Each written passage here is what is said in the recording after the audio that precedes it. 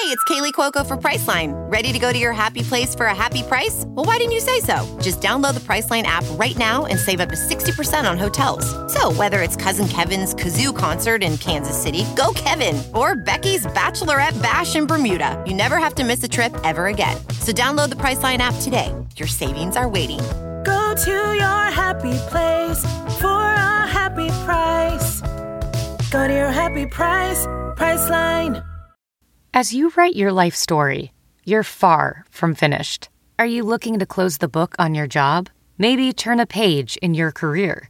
Be continued at the Georgetown University School of Continuing Studies. Our professional master's degrees and certificates are designed to meet you where you are and take you where you want to go. At Georgetown SCS, the learning never stops, and neither do you. Write your next chapter. Be continued at scs.georgetown.edu/podcast.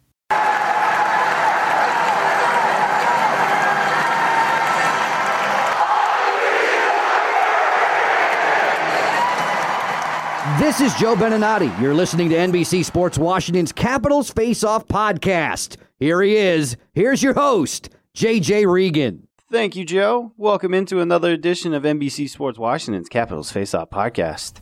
I'm, of course, your host, the one and only, the Capitals correspondent, JJ Regan. With me today, he is the Capitals insider. He's the Garfunkel to my Simon. He is Tarek El-Bashir. Tarek? You know, these lame intros, they scream overcompensation. I'm not sure what you're overcompensating for. You say that the response has been overwhelming in favor of these intros. Of the emails to you. I've had face-to-face interactions with fans during my authentic fan experience around the concourses around the NHL. Yes. They have panned your intros. You have one experience, and so you are 1 for 1, and using that as 100%. Yes. Today, it is the Mailbag Pod, meaning you, the listener, get to decide today's topics. Yes, we are doing 2 Mailbag podcasts in a row. 2 reasons for that. One, because Ovechkin's 1,000th game is coming up, and so the next podcast will be just about Ovechkin's 1,000th game. And the second reason is because we were supposed to record another podcast earlier in the week, and I forgot to record her. So there's a peek behind the curtain. But anyway, there are plenty of questions to answer because you guys really came out in force this week. You guys still want to know about the goalie situation, but we have some questions about the Caps prospects, have some questions about the playoff lineup. So let's get right into it. First off, let's start with Katie Trout. Katie wants to know about possible lineups for the playoffs. As she writes, the blue line has gone through a boatload of change this season, let alone the goalie situation. So who do you see in the press box and with the lineups when it comes to the defense? Well, there are only 2 players, in my opinion, that are battling for spots in that 6-man decor, and it's going to be either Christian Djoos or Jacob Urabek. And both have gotten significant run here in the past couple of weeks as Coach Trotz and Coach Reardon have been trying to make up their mind. I mean, who helps them, and it's pretty obvious what they're looking for. Urabek is the more stay at home, the more defensive of the two. Although there's some upside there, he moves the puck really well. Djoos is more likely to create some offense, even though he's been relatively dry here over the past month or so. He can do more for you in terms of creating offense in all 3 zones and just kind of getting the puck going the other direction and thinking offense. So that's clearly what they're trying to balance here is, which player gives them the most complete lineup. I would say it's going to come down to matchups as well. I think who they play in that first round is going to maybe dictate who is going to be in the press box. But I think it's pretty safe to say we know who the top 4 are going to be. Yeah. And actually really top 5 if you count Brooks Orpik. It's just that number 6 spot that's up in the air right now. Yeah, it's going to be Orlov Niskanen. It's going to be Kempny Karlsson. Those are the top 4. I think that's set in stone. And sorry, everybody, Brooks Orpik is on that, going to be on that third pairing. I don't think there's any question there. As he should be. Yeah, I don't think there's any question there. So it's just down to Urabek and Djoos. Juice has had a good rookie season, but I really like what I've seen from Jurabek so far. But we'll see. They keep cycling, so we can't really tell so far. But it's definitely down to those two. If I had to guess right now, I'd say probably Jurabek. But as you said, it's going to depend a lot on matchups and what happens in these final few games. She also wants to know about the lineup for the bottom 6. How do you see that playing out? Well, we're still trying to figure that out. I think the coaching staff has some inklings. They have some favorites. They got some things they'd like to see. But I think that there's still a competition going on there. I think Shane Gersich, even though he's not going to play against the Hurricanes after having a whale of a debut in just 9 minutes the other night, I think he's kind of thrown a wrench into the plans a little bit. I don't know if they what they expected, but the way he played in his debut, I think that's opened some eyes, and he's now in that competition again. Just like that third pairing on the blue line, I think it's going to come down to who's playing well at the end, who's producing at the end in these last few games, and it's also going to come down to what team they face in that first round. If you're facing a faster team, you're going to want a faster lineup. If you're facing a bigger, tougher team, you're going to want a bigger, tougher lineup. So I think having options is good. I think at this point in the season, everyone has played with virtually everyone on this team. So in terms of developing chemistry, I don't know. I don't think it's that big of a deal. I also think that if you look at the way the minutes have been distributed during this nice little winning streak this team has been on, it's pretty apparent that Coach Trotz is going to play the heck out of his first two lines. He's going to get Lars Eller out there as much as he can, and the fourth line probably ain't going to see a whole lot of time. That's probably true. You got to get Vrana in there. I don't like that Trotz keeps taking him in and out of the lineup. I think he's played well enough to continue to stay in the lineup, and in this competition, I don't want to see Vrana in the press box. He's good enough. The ceiling's there. I want to see him on the ice for the playoffs for sure. Well, another reason for the cycling of the wingers there on the bottom two lines, and Trotz even said this. It was kind of a throwaway line at the end of one of his comments. He's also trying to light a fire under a couple guys. There are a couple of players in the bottom 6 wingers who occasionally need to have everything taken away from them in order to wake them up and to get them to start playing every shift like it's their last one in the National Hockey League. And when you're a third or fourth liner, you need to have that approach. And every once in a while, you take Jacob's ice time away, and he comes back with a huge game. Yeah. You take Brett Connolly's ice time away, he comes back with a huge game. You take DSP out of the lineup, he comes back with a whale of a game. So I don't know why that needs to be happening this late in the season, but it's worked to this point, and I think some of this shuffling at the bottom 6 is being used as motivational. Speaking of the bottom 6, Corey Ard writes, first of all, don't change the intros, JJ. They are money every night. Thank you very much, Corey. Are you related to JJ? JJ, did you just make that up? I don't know. His question is, what would Gersich have to do to make a case for himself remaining in the lineup for the remainder of the season and the playoffs? Welp. He's already back out. Yeah. He's not going to play against the Hurricanes. We're recording this after the morning skate ahead of Friday's game. He didn't seem all that frustrated. I'm sure he is a little bit, but I would say he's going to get another opportunity or two, especially now that the playoffs are clinched. I don't know if they're going to throw him into the cauldron of PPG Paints Arena on Sunday, but we'll see.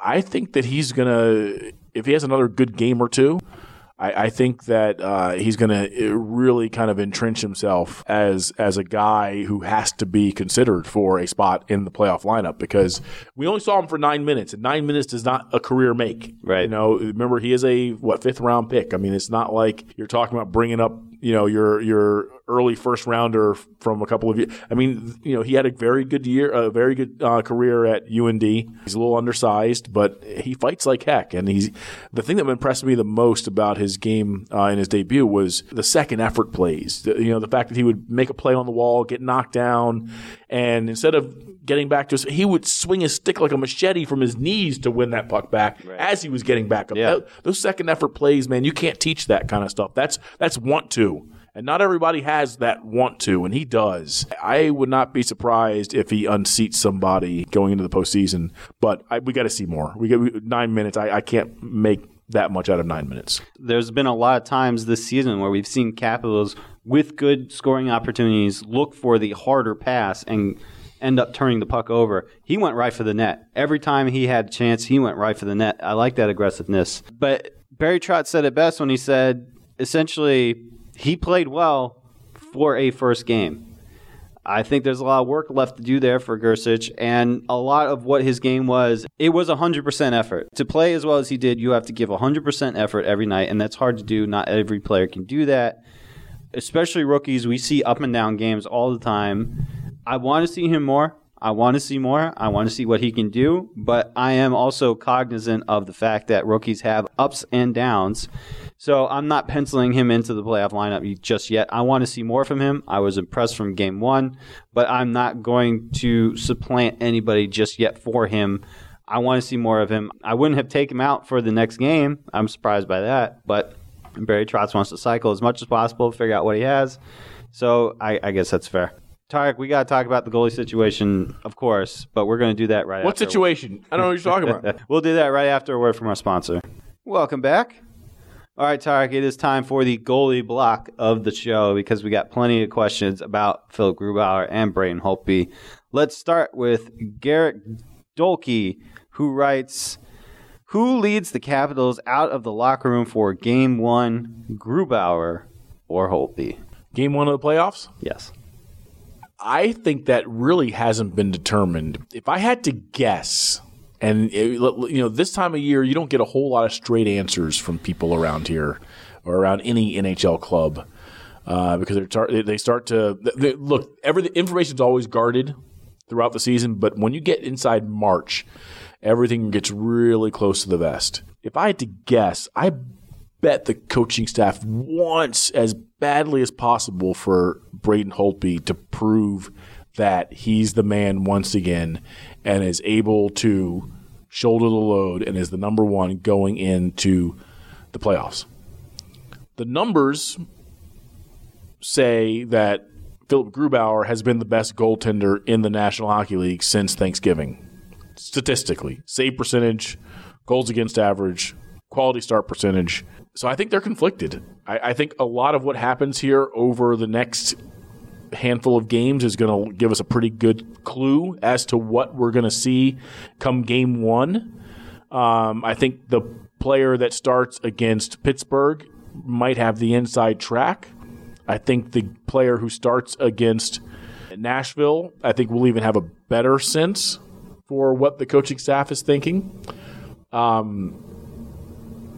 But I think it's a pretty complex situation here because so much is riding on this. So much is riding on this because if they don't get it right, this team could be very different next year.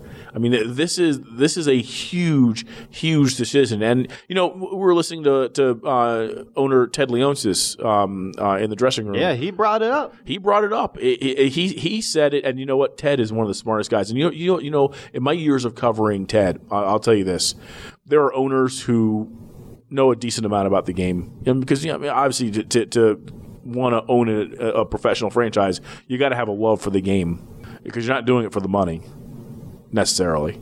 But Ted is a student of life and of hockey. He understands what he's looking at. If he doesn't, he asks someone who knows and then studies it even more. Right. And he told us the other day, in no uncertain terms, this playoff run is going to be dictated by how well the goaltenders play. Braden Holtby was not very good in the postseason last year. Even though he came in with the best numbers in the history of hockey in the playoffs, that wasn't his best playoff run last year. And as Leontis so astutely put it, it's great to have two guys who are playing pretty well right now. You're not going to rotate them. Ted didn't say this, but you're not going to rotate them. I think they've got to figure out here over this next handful of games who their guy is going to be, because like Ted said, and like we know, if they aren't right, if they pick the wrong guy and you go down 0-2 in that first round, man, those demons start to come out of the woodwork. And then one last thing is, you also have to kind of make scenarios, and I know coaches do this. When they figure who they're going to play, they're going to go, okay, well, who's better against this team? Which goaltenders put up better numbers against this team? But also, they start to do the whole, okay, what if we lose the first game on home ice? Yeah. What do we do in that second game? You have to figure out which goaltender would respond better to maybe potentially getting a quick hook. Would that be, well, if we give it to Braden and then he loses that first game, do we switch to Grubauer? And if we switch to Grubauer and things don't go well again, can we go back to Braden? Where's his head's going to be? So there's a lot of complex stuff they have to kind of sort through and figure out. So just like you guys, we are waiting with bated breath to see what happens. For context on the Ted Leonsis comment, he was asked where his confidence was for his team heading into the playoffs. So he brought up the goaltending situation unprompted. Mm-hmm. So that I thought that was very interesting. I wrote about it for the website, NBCSportsWashington.com. Plug. It's hard to tell.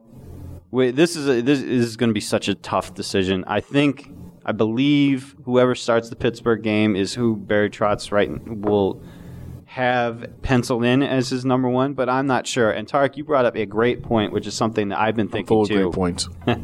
It's something I've been thinking too. It's not just who gives you the best chance to win. It's also what happens worst case scenario. If they have confidence in both Braden Holtby and Philip Grubauer, then one of the things you have to look at is, okay, what happens if we have to replace one of those guys? I think it is much harder to go from Grubauer to Holtby than it would be to go from Holtby to Grubauer. I think it would be much harder, and that's why I still believe that Holtby has the inside track on starting in the playoffs. If you can couch it and say, hey, we have two goalies that we believe in. If Holtby falters, then we can go to Grubauer because we still have faith in him. But if you go to Grubauer over Holtby, you're saying he has supplanted him as our number one heading into the playoffs. And so I think it's a lot harder to go to the team if Grubauer falters and say, all right, we're going to go back to Holtby. But that's my take on it. Okay. I think that's an interesting insight. I don't disagree with that at all. Garrett has his second question is on goalie prospect Ilya Samsonov. Assuming he signs, how does that impact the Capitals' goaltending depth chart? Right away, I don't think it impacts it. I think that he's a guy they are looking at for down the road. Mm-hmm. His contract with his KHL club doesn't even expire until, April 30th? Correct. Yeah, so they aren't even going to really make any moves until after that. So I don't think he's in the mix for anything right away. But I think as things unfold here in the postseason and the Capitals, I think Holtby's their guy. But we'll see what happens. I think there's a lot to be determined. I think Holtby struggles this season, and especially in February, kind of opened the door for some of these questions. Yeah. And Samsonov is a highly regarded prospect. He's 6'5". He's a tall man. He's a first-round draft pick. He's going to be a very good player. I'm not saying he's ready to back up starting next year. Right. But he might be. He's played against grown men now for a few years, and like I said, he's 6'4.5". I mean, he's your prototypical NHL goaltender of 2017-18. I mean, you look at everyone's looking for that prodigious size, and he's got it. Right. Right away, it doesn't affect the Caps depth chart. But the interesting thing is, I don't think that both Braden Holtby and Phil Grubauer will be back next season. I think one of those guys will be elsewhere, and so that's where things get a little bit interesting. How long do you believe it's going to take him to get ready to get set for the North American game? Phoenix Copley is also on the last year of his contract, so the Capitals are going to need to find a backup goalie next season. And what that means, I believe that Samsonov is going to start in Hershey, and when he's ready, I think he'll go up. They'll switch the goalies, but we'll see if that happens next season. We don't know. In terms of depth chart, I think he will come in and quickly supplant Vitek Vanacek. He has done fairly well in Hershey, but I think he would supplant him fairly quickly. I think the expectation is that Samsonov is going to be the future in net, so that he's going to be given every ability to succeed. And when he looks like he's ready to graduate to the North American game, I don't think they will hesitate there. Thank you for your questions, Garrett. Moving on, Frank Johnson disagrees with us about Phil Grubauer. He says Grubauer has earned the chance to start in the playoffs because of his strong play. He also says Holtby has not been good for over a year, and he is the sole reason the Caps lost to the Penguins last season. I would disagree with that. I think there are many reasons the Caps lost to the Penguins last season. And my counter to that is the Caps lost to the Penguins for 2 straight years, and Holtby played great the year beforehand. So I don't think you can look at last year and say that he's the sole reason that they lost, because he played great the year beforehand, and they still lost. As for him not playing well for a full year, he started the season off pretty well. I thought Didn't you think that Holtby played well to start the first half of the season? I think that he was very good the first month and a half of the year. The numbers weren't quite there, but they were integrating new players. They had 2 rookies. Yeah, they had a inexperienced blue line. There was some, as Trotz says all the time, some stink still in the air from what had happened the previous postseason. So not everyone was pulling in the right direction. Right. There was a lot going on at the start of the year, and I think he kind of kept them afloat. But getting back to the emailer's question about or point about the semifinals last year against Pittsburgh, here were Braden's save percentages. And I know it's not all numbers; there are mitigating circumstances. 857, 786, 933, 833, 909, 889, 929. So 1, 2, 3, 4 of those games were sub 900. Yeah. No, I'm not saying that Braden Holtby played well last year. He absolutely did not. He was absolutely a factor. But I don't think it's fair to say that he was the only factor that kept the Capitals from winning that series. And let me look at this real quick. Let's see. So he had a +9. He was over 90 in 3 games, and they won 2 of them. So he's definitely a significant factor, for sure. Can you call him the only reason why they lost last year? No, I don't think that's fair at all. I think there are many factors, and I think that was evident the year beforehand too, because he played great that year, and they still lost. So I don't think it's fair to say that he is the only reason. I get your point, Frank, but don't think that that's entirely fair. Moving on to Seth Petrie. He writes, if Grubauer makes an unprecedented run as the Caps goalie in this year's playoffs, should we entertain the idea of trading Holtby for a top 4 defenseman and sign Gruby to a short-term deal, bridging the gap to Samsonov? That's a lot of ifs. It's a lot of ifs, a lot of big ifs. I mean, if we get to the point where Grubauer is named the number 1 going into the postseason and he gets the Capitals past the second round, sure, I think those conversations will be had and all of that will be on the table. But again, that's a lot of leaping to, possible conclusions. I mean, a lot has to unfold there. But like I said, if that is how things go, sure. I think it's important to note that even if Grubauer starts the playoffs, that doesn't necessarily mean that he has passed Holtby in the future. I don't think that necessarily means that Holtby's on the trading block. I don't think that necessarily means that Grubauer is going to be the starter next season. And I can think of 2 examples in sports where this happened. One, Yaroslav Halak.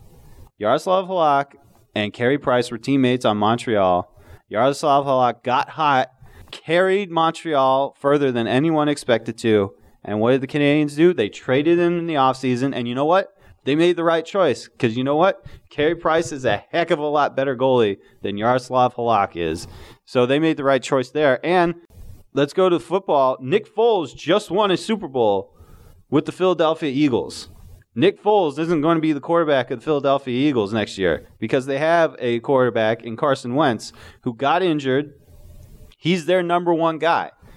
I know that may not be an apples-to-apples comparison considering that's football and because Carson Wentz went down with injury, so they had no choice. But because Nick Foles led them to a Super Bowl, the only Super Bowl in franchise history, does not necessarily mean that they're on the that Carson Wentz is now on the trading block. That's not what's going to happen. I think there are a lot. Would this be a bad time to tell you that Carey Price has a .902 save percentage? Who would you rather have, Tarek? Would you rather have Yaroslav Halak or Carey Price?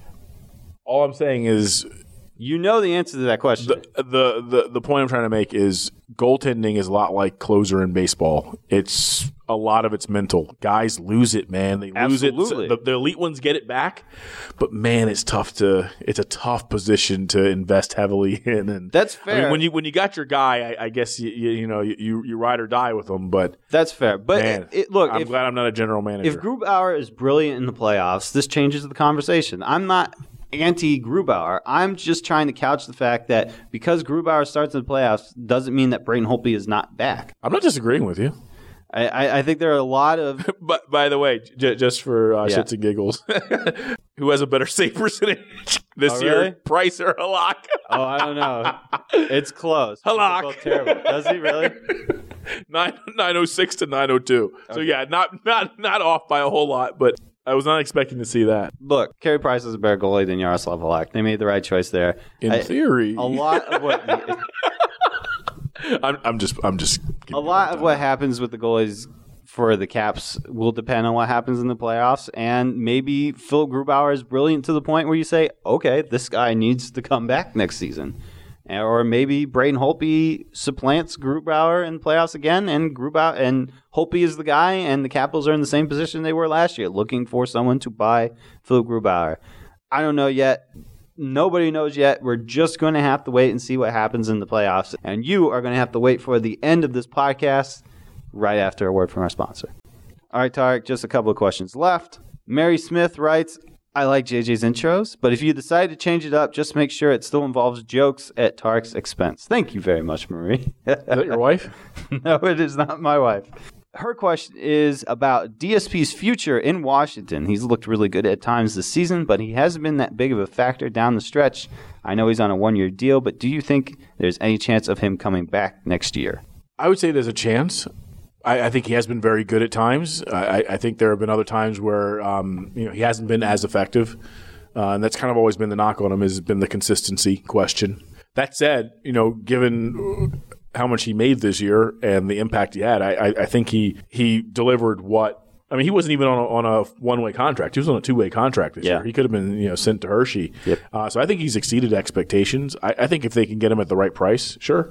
I'd bring him back as a 10th, 11th, 12th forward. I mean, but there's going to be other options out there, and they've got some young kids down in Hershey that they still have to start, these guys have to start getting in the lineup. I mean, Gersich is now a factor. He's now a guy who's come into the lineup and is probably going to be a guy who, I would say is in good position to earn a spot on this team next year. So it's too early to put percentages on it because, so much is going to happen here in this postseason that's going to determine who's back and who's not.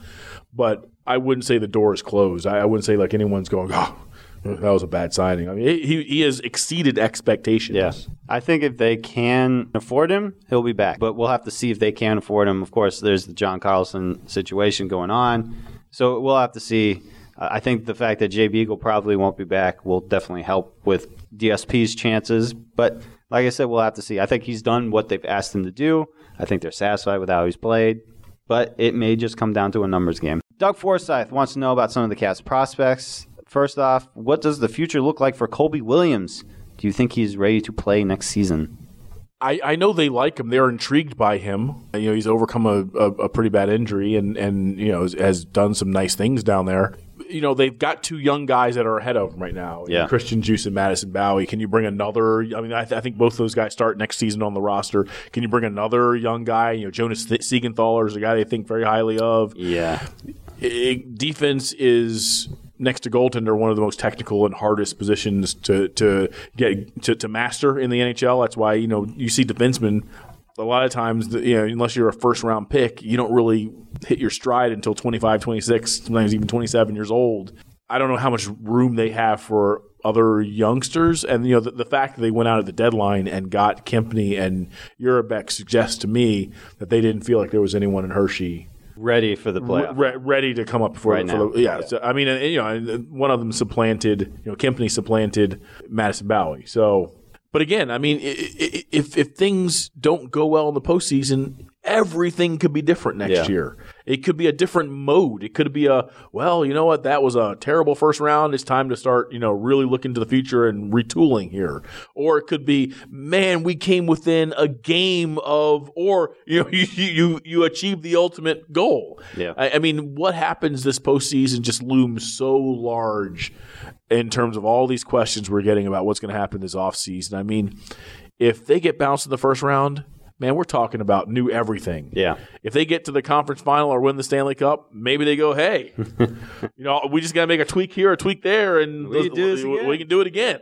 Right. So, and then there's every possibility in between too. Let's say they get to the conference final and take, Boston or Tampa to Game 7 and are within like a goal of getting to the Stanley Cup final. You don't blow it up after that. At that point, you're like, all right, well, let's augment and nibble around the edges again and see if we can take one more run at this.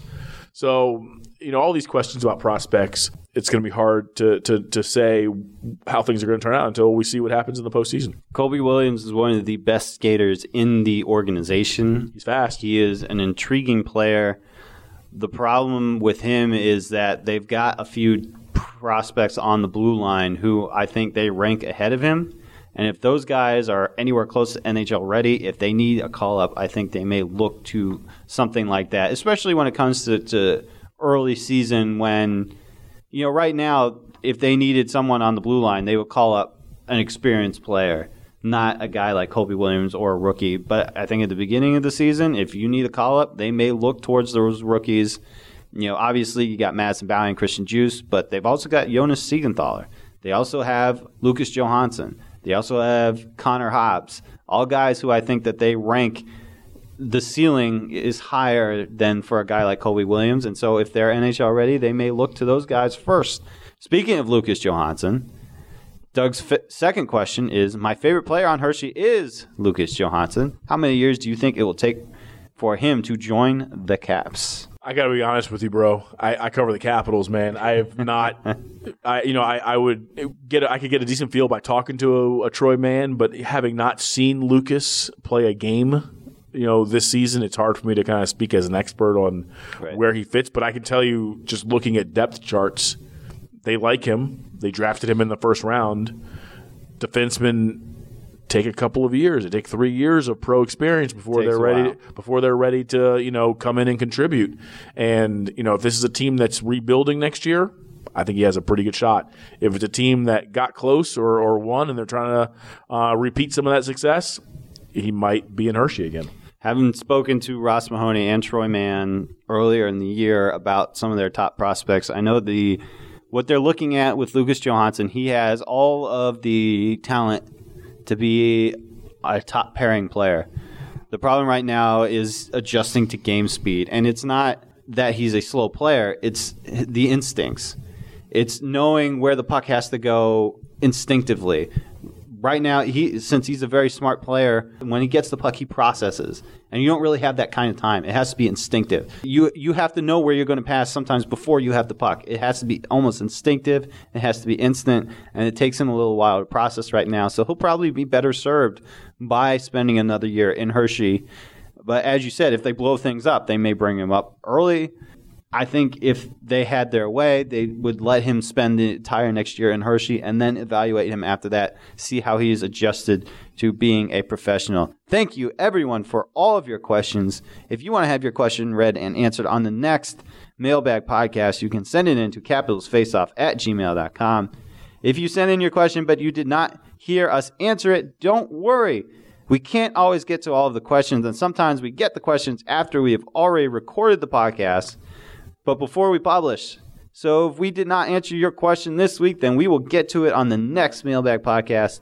If you like the podcast, you can subscribe anywhere podcasts are available, and be sure to give us a good rating and review. Those things really do matter to help spread the word about the show and help us climb those charts, and gets us in good with the bosses. So thank you, everyone who has taken the time to do that. Thank you for your questions. Thank you for tuning in. For Tarek El-Bashir, this is JJ Regan. Now let's get the fuck out of here.